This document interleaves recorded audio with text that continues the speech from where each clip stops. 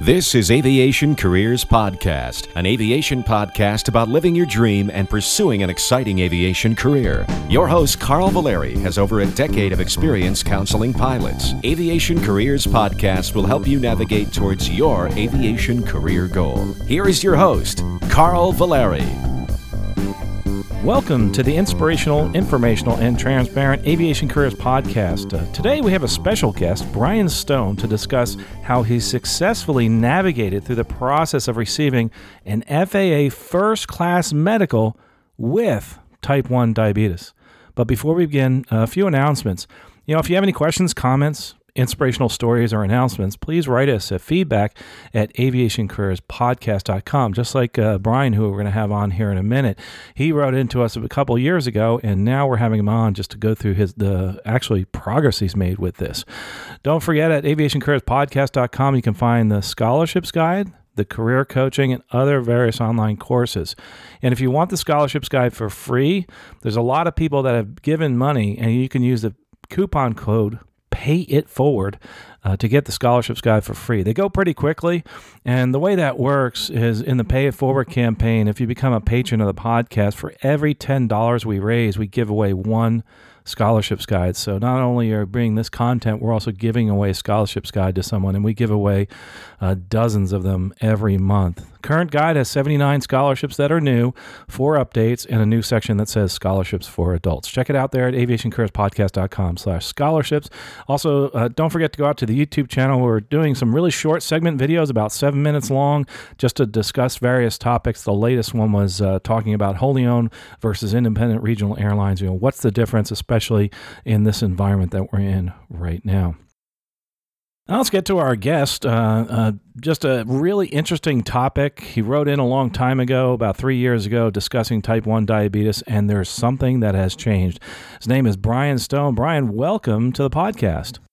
Hey, how you doing, Carl? Wonderful. Thanks for having me on. Yeah, man, this is great to have you here. I've been kind of following you a little bit online. Seems like you're a very active person from first glance, and I'm sure people have said this. I couldn't imagine you having type 1 diabetes. You're like a very active individual.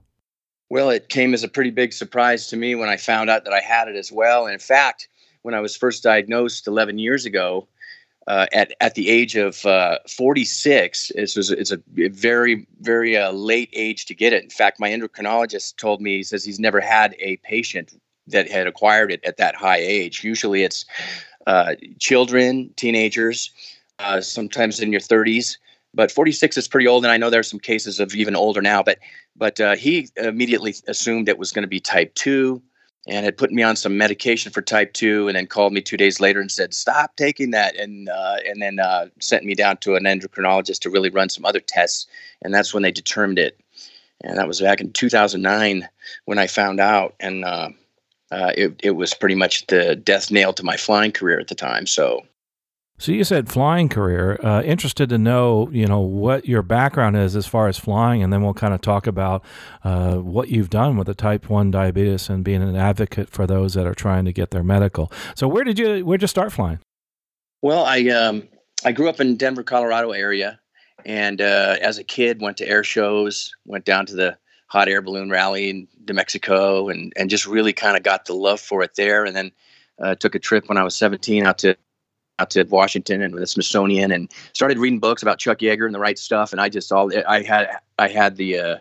the bug, and just wanted to fly 747s and check all the boxes, fly fighter jets, and do the whole thing. And so I decided to, when I went to college, to pick one that had an Air Force ROTC detachment, and try to work it that way to help kind of offset the costs of flying. Obviously, the Air Force is a great way to go for that, if the timing is right, of course. But, then, so I graduated from college, went to Air Force pilot training at Williams Air Force Base in Arizona back in the mid-'80s.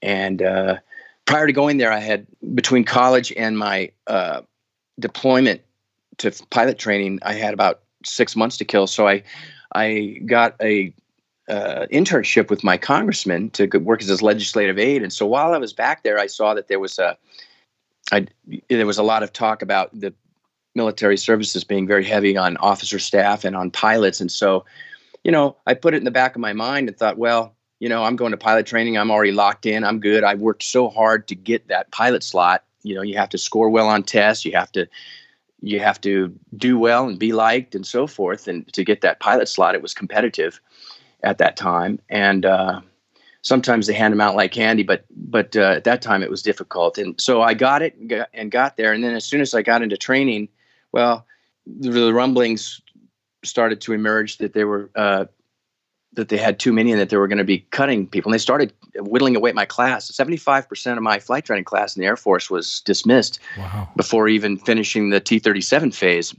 I was the last one to get cut in that. And I mean, there was a Embry-Riddle student who was a flight instructor with 800 hours that got cut. I mean, clearly he had good abilities and so it was disappointing for a lot of us. And so anyway, I got out and was determined not to have to go sell shoes for the rest of my life, and decided to go to law school and do some other things, not to impugn the character of shoe salesman, but so I had to kind of regroup. It was the real first big letdown in my life lesson to say that, hey, guess what? You can work as hard as you want on something and pursue a goal, and sometimes there are other factors out of your control. And so it took me a while to get over that, but I decided to kind of go around that iceberg and pursue flying in a different way. So I got a really good corporate job and for a major auto manufacturer, one of the best in the world, and it was an ambassador type job as a factory rep, and I absolutely loved that job. Did that for a while I was working on getting my ratings. So I went out there, I never got the military rating because I didn't get to finish in the military.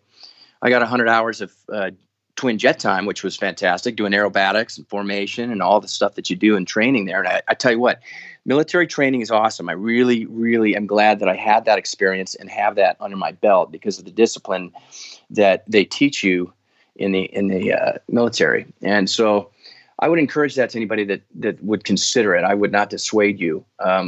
There's economic aspects to look at depending on the time that we're in and to consider that, but it's different for everybody. And so anyway, that's what I'll say about that. But so I went on and got my ratings, had to get the private, I had 100 hours of jet time, and I started flying the T-37, a twin engine jet, with only 10 hours. I had soloed, and that's it. The Air Force paid for me to solo. Wow. And they actually, I soloed at 7 hours. And because I think the flight school was getting paid 15 hours of flight time, and they thought, hey, if we solo this guy at 7, we can keep the money. I think that's kind of how they were working it, but it it was fine with me. And I went into the systems training and did really well on all of the written tests there in the Air Force, the whole thing. It was great, So I highly encourage it. You just need to have the economy be right at the time, And so anyway, to circle back to what I was doing after that, I got my ratings, my instrument, my commercial, and then was considering jumping into the airlines. And I had an interview set up with Continental, but back then the pay, we're talking the late 80s, early 90s now. Early 90s, it was like $20,000 a year to go be a first officer at Continental on a 727. Wow. And I was making almost triple that with the corporate job that I had, and I had a new family. And so I said, well, dang it, I as much as I wanted to do it, I just opted out of that. And then I decided to pursue other passions. I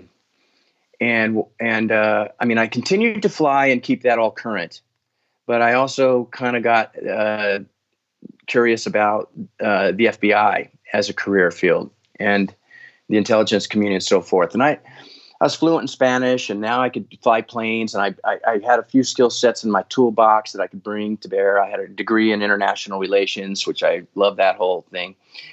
And so the FBI seemed like a good fit. And then I ran into a buddy of mine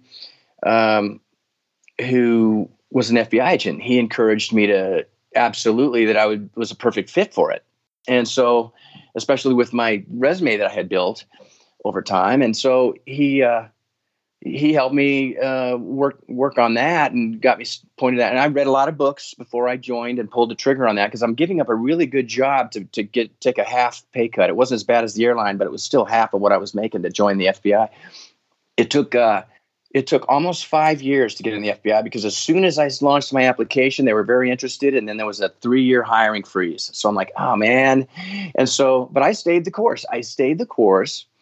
And kept fighting through it, and was able to, get her done. And after 5 years, of course, I just stayed with my good corporate job for a total of almost 9 years, while I was pursuing the FBI job and keeping my flight credentials current. And I started with the FBI. And I tell you what, going to the FBI Academy was, I have so many awesome stories in the FBI. I spent 12 years in the FBI, and about half of it was on the criminal side of the house, and investigating 300 different criminal violations that the FBI investigates: healthcare fraud, chasing fugitives, bank robberies, you name it. So bank fraud cases, and you work with other agent friends within the Bureau too on their cases. And so I got onto the crime scene team very early on, and then I got on the flight team right away. And my boss was kind of looking at me like, really? You want to be on all these teams? I was working almost some weeks 60 to 80 hours a week, and I couldn't get enough of it. I'd go in on the weekends. I'd be the only one in the office working on my healthcare fraud cases, because those are pretty sophisticated and time intensive. But I was able to kind of keep all those balls in the air, and I was able to do all of the things that you kind of would want to do: watching crime shows on TV, be part of the crime scene team, going here, getting called out. Every day was a different experience. And so I thrived on that. I loved it. And then later in my career, I transitioned over to the intelligence side of the house, where you're basically hunting for spies and doing, counterterrorism kind of cases. And that was fascinating too. And I was always a big fan of the spy novel, and with my international relations background, to this day, I couldn't tell you which I liked better: the criminal side, kicking in doors, chasing people, and interviewing, informants and witnesses and victims and perpetrators. It's fascinating. So it was a great career, and I also got to fly. So I was since the first year of my Bureau career, it was a collateral duty to be a pilot, and basically we conduct a wide variety of missions in the FBI. It's very unique. You never know what they're going to call you in to do that day, and even on the flying front. But for the most part, what we did, we would conduct surveillances with airplanes, and it would be on a wide variety of cases. It could be a bank robbery case. It could be a spy case. I've got to really be involved in some very fascinating, unique cases, and so I loved it. And I probably logged about, I'm at 2,800 hours now, and most of that was in the FBI. So and it's very much a multi-crew setting where you actually log pilot in command, second in command, because you're required to have two flight crew members to conduct the mission. And so it was, it's very labor intensive there in the cockpit, and you divide the roles. And I probably shouldn't say too much about all of that, but you can just imagine that we use specialized equipment and that sort of stuff. But it was a lot of fun, though. I mean, it sounds like you really enjoyed it. Oh, it was fun. It's the best desk in the world. I mean, being an FBI agent was already the best job you could have, and then to have the best desk in the FBI up there in the airplane, orbiting, it was awesome. It was really neat, and you work with so many different agencies. I mean, for every mission that we would conduct, it's got to be precise, and it's got to be on time, and it's got to be at a certain place, and you have to coordinate and work with air traffic control in a very different way. We grease the skids in advance so that we get the cooperation that we need to conduct our missions. We sometimes, depending on where you're flying, you have to coordinate with the Park Service. You got to coordinate with Secret Service. You got to coordinate with all of these different federal agencies. You're coordinating with the case agent that's working the case that you're helping them with, we kind of provide a service for those case agents, whether it's a big drug case, a cartel, or whatever it may be. And so anyway, but not to digress too much into the FBI career, I could talk about that for hours.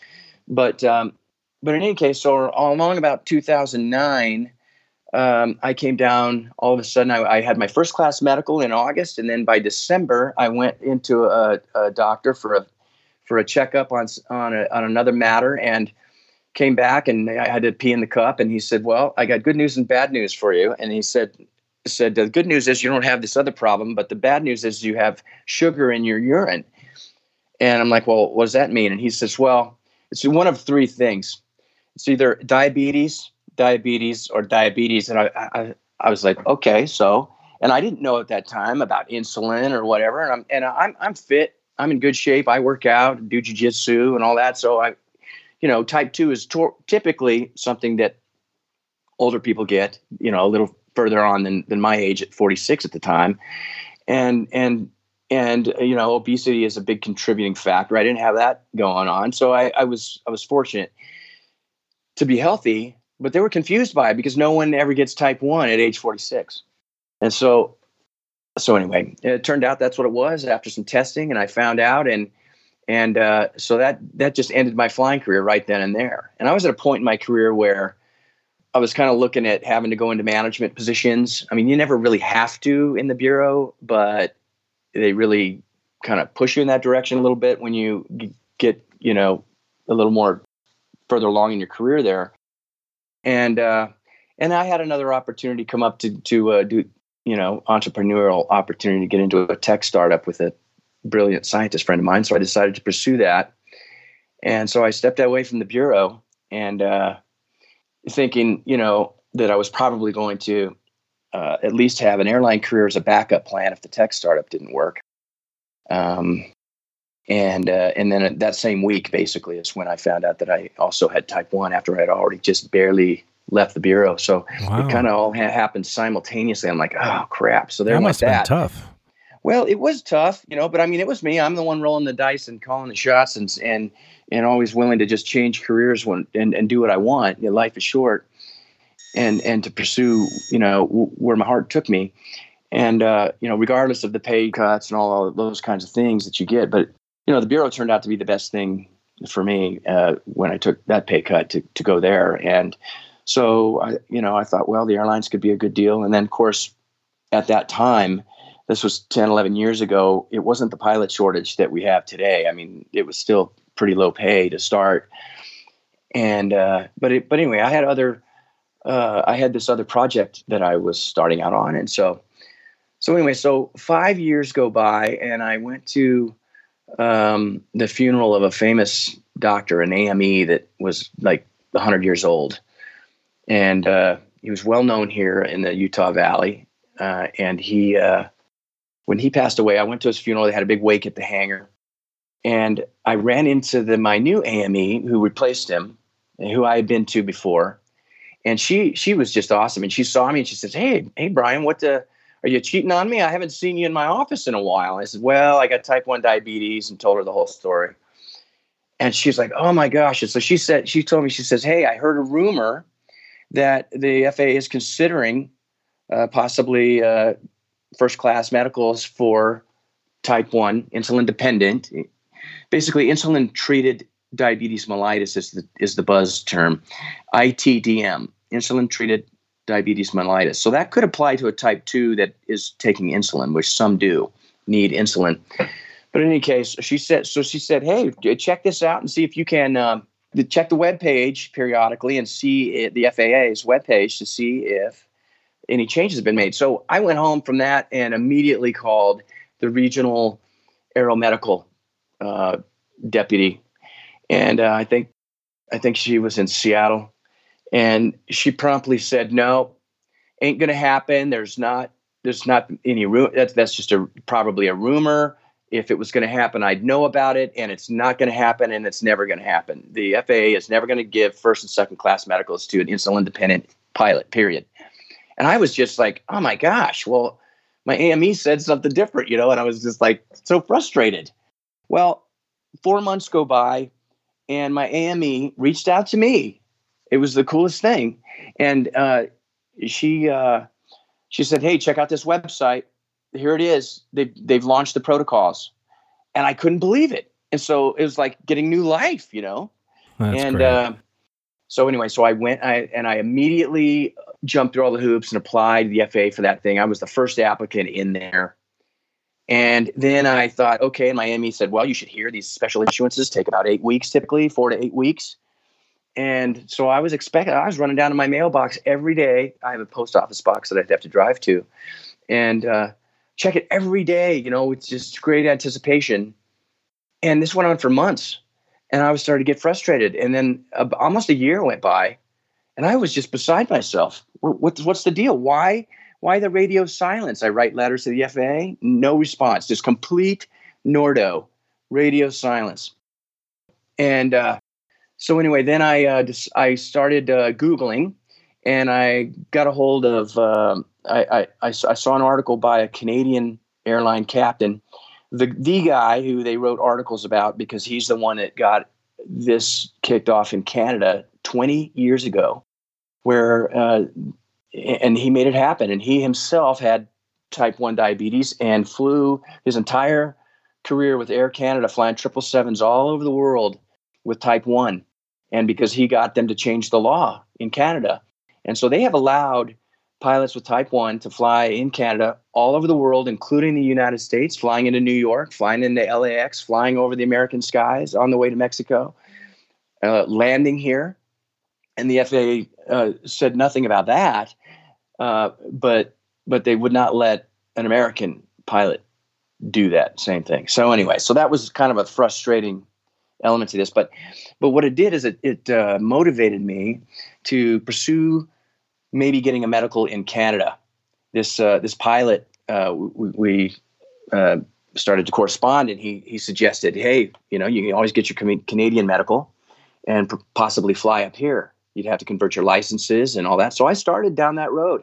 I got my medical at about 2 years of waiting. So 3 years ago, I got my medical from Canada. They actually answer the phone when you call them. They gave me my medical in 3 weeks. And that was my initial one, which usually takes longer. And then I've renewed it every year since that time. And I have to go to a special Canadian AME, and I have to fly and travel to out of state to do that, to find one, because there's not very many of them here in the U.S. that will give you Canadian, or you can fly to Canada and get one and meet a doctor up there. But it's very similar. And then I decided to I had to convert my licenses, and then I had to deal with the work permit issue, all of those things before I could get flying up there. But see, Canada didn't have the pilot shortage to the same extent that we have it here in the U.S. and globally, although it was kind of creeping in, and I was hopeful that I could land a job in a regional up there, and that's what motivated me to continue to pursue this while I waited for the FAA. And every year I would submit documents to the FAA unsolicited. I would go get a cardiac everything I would submit to Canada, I would submit to the FAA with a nice letter saying, hey, I'm still here, still interested.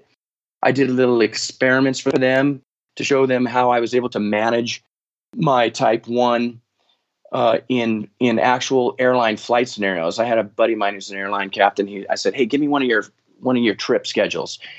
And so I basically tested my glucose all day long as though I was on a flight trip, and could show the FAA on a spreadsheet that I was above 100.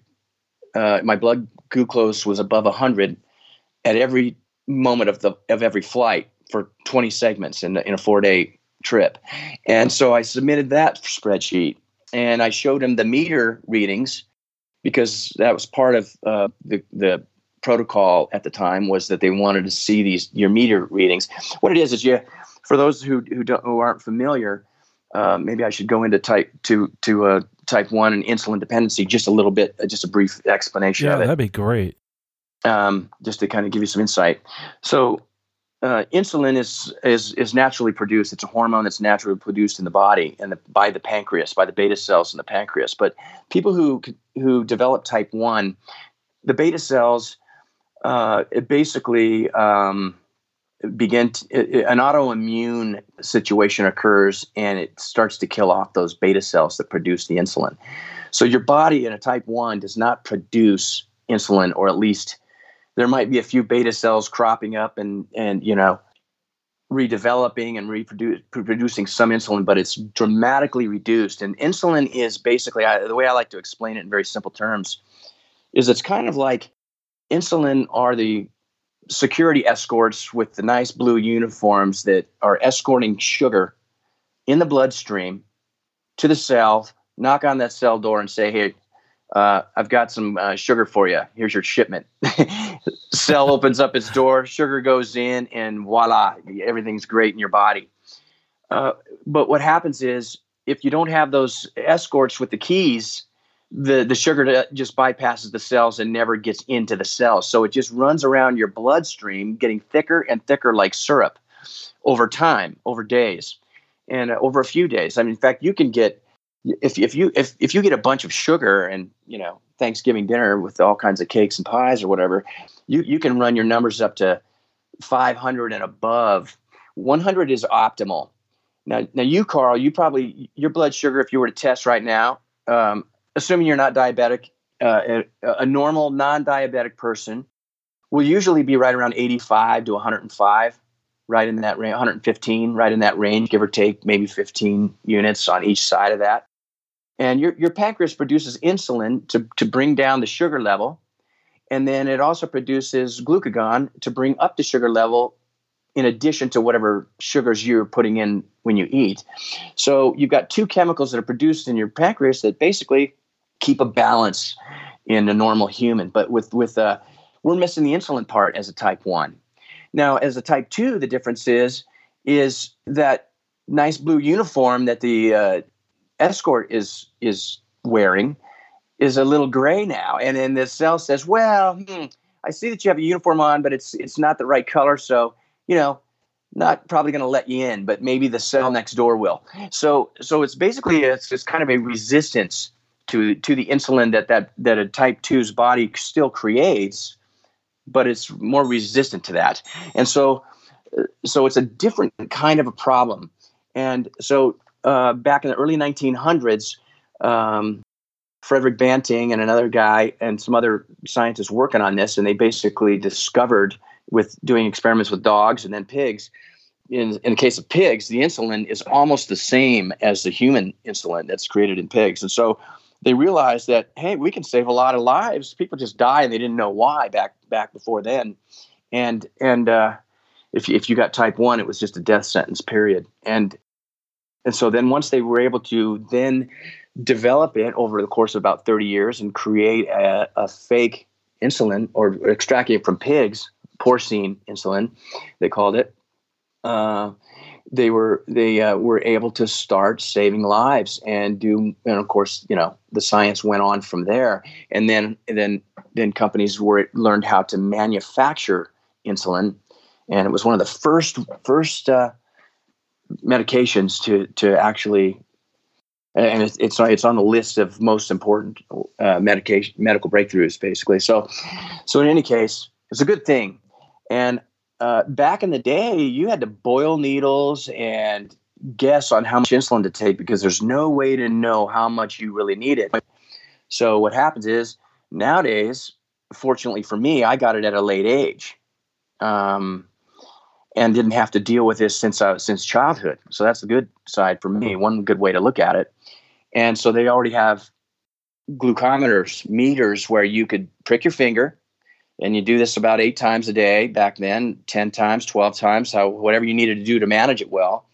And then you put in put that drop of blood on a little card that you stick in a meter, and voila, it gives you kind of a rough estimate of what your blood glucose is.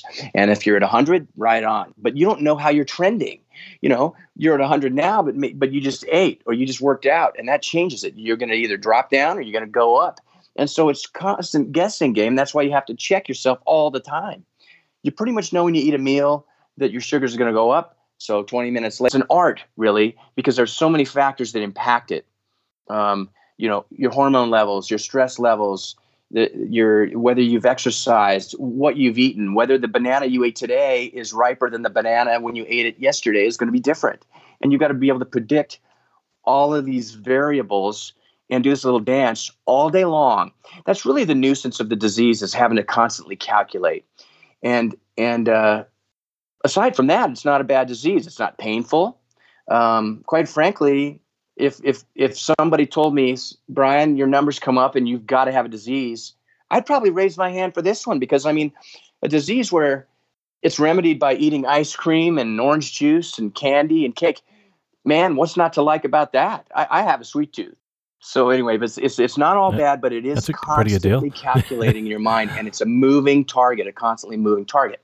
So the question that might be hitting people's minds right now would be like, well, then why on earth would we want somebody in that situation flying in an airplane, piloting an airplane? And that was the abundance of caution that the FAA was applying to this for all these years. Now, Canada, they overcame that overabundance of caution 20 years ago. Why? I mean, they had the glucose meters back then, but they didn't have the newer technology that we have today, known as a CGM. A CGM is a continuous glucose monitor, and that's what the lucky ones that can at least have good medical ability or money to be able to buy one of these they cost a lot of money, and they're getting a lot cheaper. But mine was about $10,000, and so, but for somebody who can't afford that, then they might be stuck doing it the old way. But with just the finger sticks, but those finger stick tabs cost $1.50, and you're doing 10 of those a day. I mean, that adds up quick. And so anyway, but the CGM, what it is, it's a sensor that you can insert under the skin, and they have little tools that help you do that. And it's it picks up on interstitial fluids, which isn't the same as blood, but it does pick up a more delayed diagnosis, so you could say, of the glucose that's in your bloodstream, the sugar that's in your bloodstream. And so then it sends that message to a electronic device via Bluetooth, like your insulin pump. I have an insulin pump that also has a CGM built into it. You can have a CGM that's apart from that is not an insulin pump. In other words, you can have a CGM and you can read what your glucose is, and then still use a needle to inject yourself with some insulin. That's one old way to do it, and some people are doing it that way because they don't want to be tethered. They want the insulin pump, which is another tether that connects from the pump that you keep in your pocket or wherever or on your belt or whatever, a belt clip, and then that goes to another line, a catheter that is inserted into you, and then you can just control how much insulin you take. I love the pump because I can micromanage it. I can micro bolus, as they say. I can give myself a dosage, small dosages, as I see my CGM graph. What it does is the CGM detects your blood glucose, and it plots a dot on this graph about every 5 minutes throughout the day. So that's a lot. So I don't have to stick my finger 10 times a day. I'm basically got this thing inside of me that's checking it every 5 minutes of every day. So it's very accurate. And what it does is it gives you trend information. So I can see if it's going up and I can see if it's going down almost to the minute. I mean, live right now. And it's a wonderful thing. So when that came out, that was a huge breakthrough in this last decade, just a few years ago. And suddenly it is easy to manage type 1 if you are not lazy.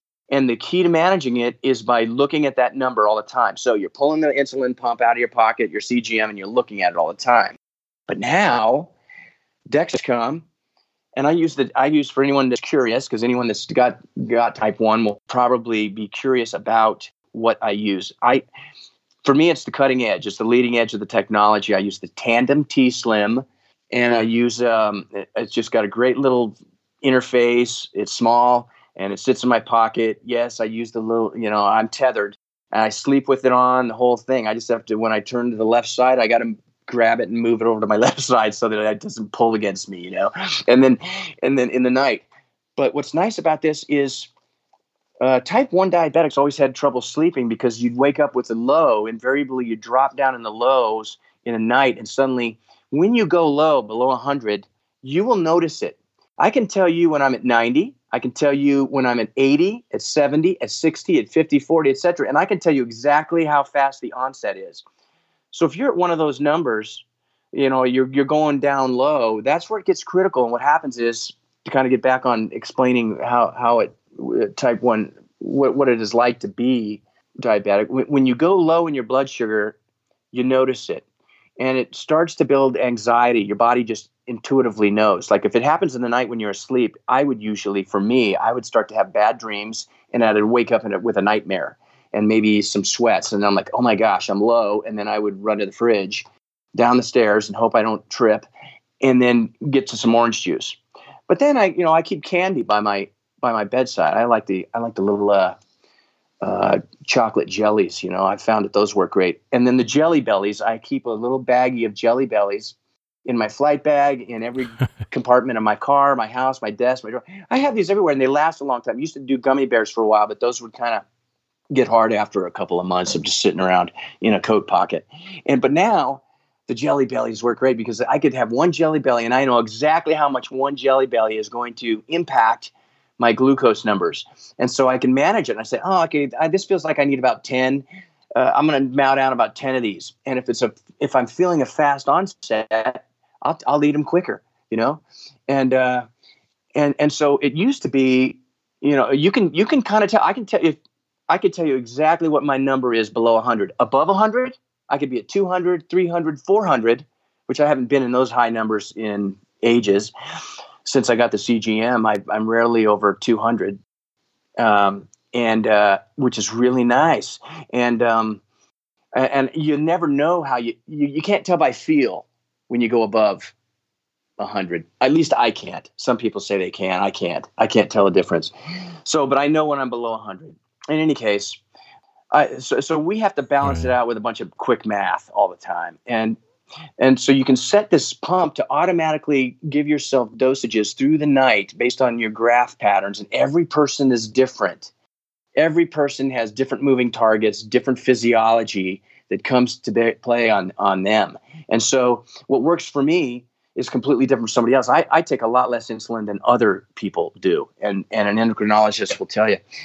Anyway, so maybe that's enough of going into that. But yeah, one of the things, that was an awesome explanation of, especially the CGM and understanding that is, but you actually were able to, with these protocols, you were able to go to the FAA finally and get this Class 1 medical with type 1 diabetes. One thing I do want to mention, though, is that you can use a non-CGM protocol for the guys that are looking, and gals looking for just a third-class medical, which is actually, a lot of people don't realize they can not just get a first, second, but obviously with a third class also. The reason I mention that, there's a lot of flight instructors out there that just get their third-class medical. So for those listening to the flight instructors, remember that this is an option for you without having to use a CGM. Not that, I'm assuming, though, you would want to use a CGM, and from your explanation. Yeah. Well, and let me tell you, because I did exactly that, what you said, Carl. I decided while I was waiting and pursuing Canada and flying to Canada to take written tests to convert my licenses and all that stuff and work on the work permit issue, I also decided, well, I've got a lot of studying to do. I haven't flown for 10 years. I got to get back into this, man. So I said, well, I might as well get my CFI reinstated, and I might as well do that by getting the instrument add-on. So I jumped on that right away. And I said, that's just going to help me on those tests to convert my licenses anyway up north. So I went out and I got about a year and a half ago, 2 years ago, I started the process, and then got about 15 hours of dual in a little DA-20, took the check ride, passed the CFII ride, and started instructing. And so I've been instructing with that. And I did it first with Basic Med. I was one of the first people to get the Basic Med because I thought, hey, I could do that. And this was before I even realized I could get a Class 3. And then once I got the Basic Med, I could start instructing, because you can instruct on Basic Med as well. But you have limitations, of course, in the aircraft you can fly and all that stuff. And so I decided, well, I don't want those limitations. So once I learned that I could get the Class 3, I went and jumped on it and got the Class 3. And so then I've been instructing for the last year and a half, instrument students and primary students. It's been great. But here I am, okay, I've got to be at 100 or above every time I fly. And so it's very simple. I just disconnect my catheter, and there's no way I'm going to pump insulin into me. It's not even going to accidentally get into me because It's not connected. And so if my numbers run up into the 150 to 200 range, so what? I'll take care of it when I get down from the flight. So it's never been a problem to manage it. And believe me, anybody with the disease, and this is for pilots, I want to just address this. I think this is an important part of all the other people who are not type 1 diabetics. There might be some anxiety about, well, I don't want to fly with a co-pilot that's got type 1. I mean, he's going to freaking go unconscious on me. And then what do I do? Right. Then what? And so to allay those concerns, and this is what I told the Federal Air Surgeon when I met with him. I said, look, I have more concern over a co-pilot choking on a pastry or a sip of water than I would flying with a type 1 diabetic. Typically, the people who have problems with managing type 1 are people who aren't the type A personalities that a pilot usually is. We're used to looking at systems, checklists after checklist after checklist, monitoring systems, navigational equipment, constantly monitoring stuff. We're used to that kind of thing. So monitoring a CGM, and now I have it on my phone. I have the app on my phone. It alerts me on my phone. I have alarms set, very aggressively for me because I like to manage it more aggressively than other people do. But I have an A1C that's below 6. I mean, I'm in the 5s. And that's hard to do. That takes a lot of work and effort. And my endocrinologist says, I'll fly with you anytime. You manage the hell out of this. And I know that to be the case with the other guys that have, the 2 others that have recently been approved that I know of, and others that are about to be approved on this. We're the type of people that we manage it well. We never let ourselves get below 100 in those critical times. You don't want to be below 100 when you're driving a car or when you're doing anything really important. And believe me, it's a very uncomfortable feeling when you start to go low. And so it automatically stimulates your mind to immediately address it. And so, if I even think I'm going low, I'm going for the jelly beans. I've never had to do that when I'm flying. I might do it on the pre-flight or something because I haven't disconnected yet, and I might have let it go a little low in the morning. But I'll have it where it needs to be for the flight for sure. And it really you got to be very low before you're really impaired. I have never been unconscious or required the help of someone else, an ambulance or anything like that, which a lot of young people do experience that, especially back in the day before they had CGMs. Now, children's mothers they have it on their app when their kid's in school and their numbers go low. They're calling the school nurse saying, hey, my daughter's going low, run in there and fix it. Get them some orange juice immediately. And it's really an amazing technology nowadays to really help combat this. And I think the Federal Air Surgeon, to his credit, finally saw the value in that and decided to proceed with pushing it forward and getting it done. And so, but for pilots that are going to fly with another pilot, if worst case scenario, the emergency remedy is never more insulin. You're never going to have to inject anyone with insulin. That is the exact opposite of what they need. It would be sugar. Just grab them a Coke or some orange juice. But that's never really even happening either anyway, because those pilots are not allowing that to even happen. They themselves do not want to have that incredible discomfort of going low. And there's plenty of time to address it before it actually gets to be beyond to where it's worrisome. And I've, like I say, in 10, 11 years, I've never had it get that low. I've had it get low enough to where I have certainly felt the discomfort and the anxiety, but never to the point of incapacitation of any kind. But the kind of incapacitation that you would see is, it goes into like kind of a stare or your thinking processes just aren't as quick. It's almost like being impaired with alcohol. So with that said, I like the explanation you gave us because it actually made me more comfortable with this because I really didn't have the knowledge now that I have through that explanation.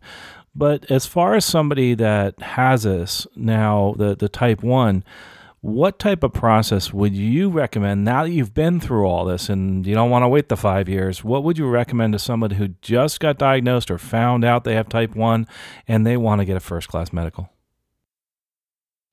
I would say if your ambition is to become a commercial pilot of some sort, get the first-class medical first. to see if you can get it before you invest all of that money. Now, I will say this. Most likely you'll get it. But here are the parameters that the FAA is going to be looking at. They're going to be looking at somebody who does not allow extreme lows or extreme highs. And, the highs, it's like, okay, where's the fire? What's happening? Big deal. In my opinion, it's never an emergency. I could go up to 500 and be at 500 for 3 days and not even feel it or know it, and not really. I mean, I might not feel at the top of my game. I don't know. I've never allowed that to happen, so I don't know. I had a cousin who got to 1100. He was in the hospital. That's how he found out that he got type 1. And they tested him, and it's like, holy cow, you got syrup running through your veins here, and you're about to die. Because what happens is that syrup basically can't fit into your heart capillaries and your kidneys and your eyes, and it just then you're not getting it oxygenated properly, and that's the problem with it on a long-term basis. So that's why you want to keep it nice and lean and thin, and keep your blood thinned out from the sugars. And you can actually manage it without insulin almost. There are times when if I'm working out on a regimen for a week and going on lots of hikes, I don't even have to take hardly any insulin because I'm burning off the sugars through exercise. And that's really a wonderful thing if you have the kind of discipline to do that. And that helps a lot. So to some young kid or adult or anybody that gets surprised with this, don't give up on your aviation dream by any means, because now the floodgates are open. They are going to scrutinize you, and they're going to want to see trends within between 70 and 250 is kind of the current guideline. It's not really specific in the FAA's protocols, to be honest. They really need to kind of dial that in so that we all know exactly what they expect. It's a little bit vague, but what they're going to be looking at is they want to see a high percentage between the range of 70 and 250. I'm at like 96, 97% within that range. That means the other 3% of the time, I'm either lower than 70 or above 250. And it's usually, in my case, it's going to be above 250. Once in a while, you might have a foray that drops down into the 60s or maybe the high 50s. But you're not incapacitated even at that number. You could still fly the plane technically at that number. And of course, you're not allowed to, and you're not going to be doing that. You're not going to let yourself get that low when you're flying. But in your personal time, if you want to get it low to help bring your A1C down a little bit better on your averages and be more aggressive when you're at home and you're off time, like kicking back with a beer or whatever, well, that's your time, So, but basically they want to see that over the course of your entire CGM. So we are kind of monitored by the FAA in that sense. So to get 97%, I can't just be a clown on my off time. I still got to manage this well. And and you want to for your own personal health and well-being anyway. So it's totally doable. I'd recommend get a CGM. I like the pump, and a lot of people use the pump, and there are different pumps out there. Word on the street is Tandem's got a really good one. I love it. I have not used Medtronic and other brands, so I don't know. And there are even other brands. The technology is changing every day. There may be a patch soon where you just has your insulin, and pretty soon they'll have pumps that have glucagon as well as insulin, and then it'll just automatically, seamlessly detect your numbers and fix it automatically. And that's a beautiful thing, and that's right around the corner. And so pursue the career, and even if you don't get the first class medical right out of the gate, don't give up on it, because it might take some time for them to. They got to streamline now. That we find it's taken 5 years for me to get this. 5 years. There were some lawsuits. There were some, there's some loud door banging going on. At least on my part, I've written a lot of letters, and I know others have also been kind of pushing on them a little bit to make this happen. The American Diabetes Association, the ADA, there should be a link in the show notes for you about that. They have really been championing this cause for a long time. All the airline pilots, unions and ALPA and all these guys, they've all been for it. 5 years ago, they were for it. They did an initial study back then when they first produced the protocol. But there was a new federal air surgeon that kind of came on board, and I think that might have been where they weren't necessarily for it as the previous guy was, and that's why it went radio silent. And so, but he's turned the corner, and or whatever administrative at the top case may be, as the case may be, they did finally come around. But I stayed the course for 5 years and got there, and so I'm very happy to be here. I took my physical back in November, and I just got my medical 2 days ago. Congratulations! And it expires. Yeah, thanks. It expires in 6 weeks, but because it's from the date of the physical, and so I'll have to go and do the renewal process almost immediately. But I'm just glad to be fighting on a different battlefield now. Now that battlefield is the job front, because just as I finally got there with the whole pilot shortage roaring, and I could almost name my job, COVID has come in and kind of turned it all up on its head. But hey, different scenery, different battlefield. I'll sort that out now. So I'm basically in the job market. I sent out 12 applications yesterday, and it'll be interesting to see what kind of feedback I get. And I think this is probably a time where maybe the freight industry is the way to go, just for job security, and maybe that's where the openings are. But got to be creative in this business. And I hope you get something. Right now, obviously, it's tough, and even the freight world's kind of slowed down a little bit. Just kind of wait and see what's going to happen, as far as applications are concerned. But that'll open up again eventually. It's like, and we've been through this before: SARS and bird flu. We've been, 9/11, et cetera. Yeah. But this is a tough one. I get it. But your battle was in a different field, and you really went through this process and you persevered. And I really appreciate that about you, and the fact that you stuck with it. The whole explanation you gave of this was awesome. And I really, if you're listening and you're really interested in helping somebody else out, learn about diabetes, this is a good resource. You talked about links. We'll have them in the show notes. I find that the best one, when I started researching diabetes, was the ADA. American Diabetes Association. They have cool pictures and stuff, and they have that timeline about how this all came about. I thought that was neat. Yeah, that was excellent too. That's why I put that in the show notes. And then there's Facebook groups out there. There's an insulin-treated diabetics Facebook group, and this is global. So Canada did it 20 years ago, and they've never had a problem or an issue with any pilot in 20 years. So that should help allay some concerns of your airline community out there and your co-pilots out there. But also the UK has it. Ireland, I think, just adopted it. I know Israel has one case in their military where they've allowed a waiver, I think. And so more and more, and their pilot, Australia is about to get it. In fact, one of their federal air surgeons, they have 4 of them, I believe. One of them is a type 1 himself. He lost his 747 career just as it was getting going, and decided to go into medicine after that, and became a federal air surgeon for Australia. And they are going to probably be implemented. So these people have been watching very closely what the FAA is going to do. And to the FAA's credit, they have a lot less restrictions on their protocol than some other countries do. Some of the other countries have some very cumbersome aspects to it. Yes, you can fly, but it's a little bit more cumbersome, and some maybe less so. But globally, this is now going to impact pilots all over the world. So if you're listening from another country, I would say keep checking the webpage because of your country, because it's coming. It's coming. Yeah, it is. It's time. It's time to not discriminate against diabetics anymore. There's just no need for it. The technology is there, and the training and the ability to manage it is just incredible. I wonder who I was going to do my research before this and I didn't get a chance. Who the first, what was the first country to allow type 1 diabetics? I don't know if you know the answer to that one. Canada. I'm pretty sure it was Canada. But we'll research that, but I'm pretty sure. I mean, they were in the forefront of this. I remember from friends. One thing we do have to note, though, that there are protocols for type 2 diabetics. So, we've been talking type 1. Remember that. I have friends who have been flying for the airlines for, 20 years as a type 2 diabetic. So that's already out there.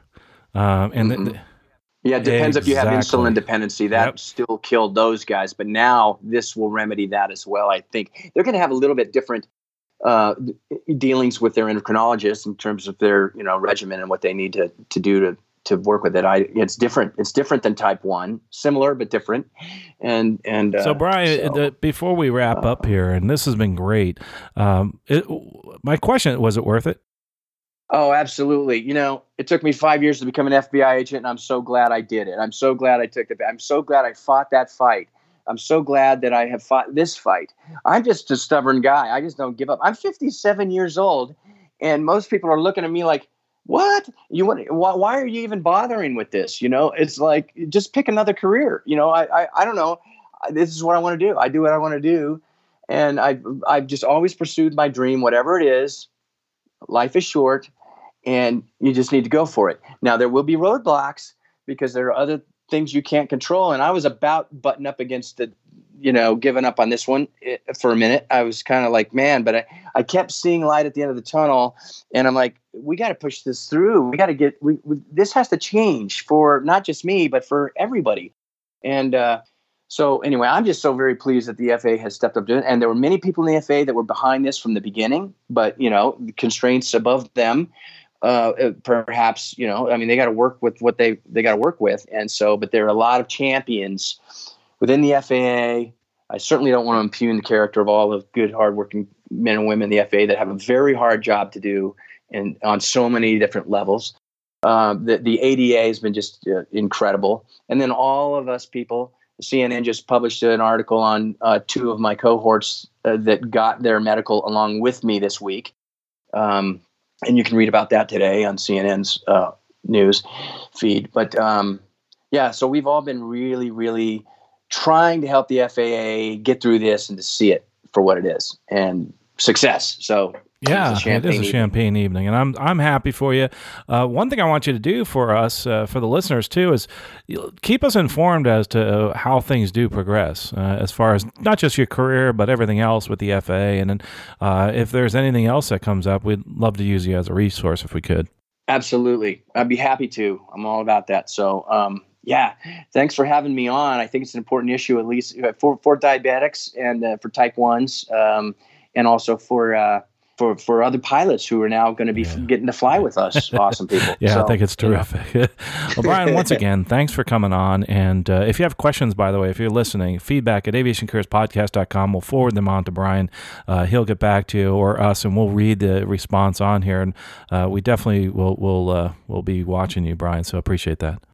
Thank you. Thank you very much. Well, folks, if you're listening right now and you've made it through this explanation as far as being a diabetic and the process, I mean, I know there's a lot of technical details we went over. Please give this podcast to somebody you know that has diabetes and somebody who has type 1 that's thought about flying. I think it'll be really encouraging for them. And I hope you've learned a lot about perseverance and a little bit about the career, even in as flying with the FBI. That was quite interesting, and we may have them come back on and talk really specific about that. But one thing I really think is important is that to do your research. After you finish this podcast, one of the most important things to do is not just let it sit there and just hit stop. What you need to do is you need to start the process of moving forward in your career. And the best way to do it is take action, and take action now. Please do something. It could be something small. It might be reading an article, clicking on one of the links that are in the podcast notes so that you can give it to a friend that might have type 1 diabetes. Or it might be grabbing a book, watching a movie. Right now, YouTube is a big resource for people that are watching and trying to get back into aviation by living vicariously through other people. But I need you to do something today to move forward in your career. We'll talk to you next episode, and safe flying.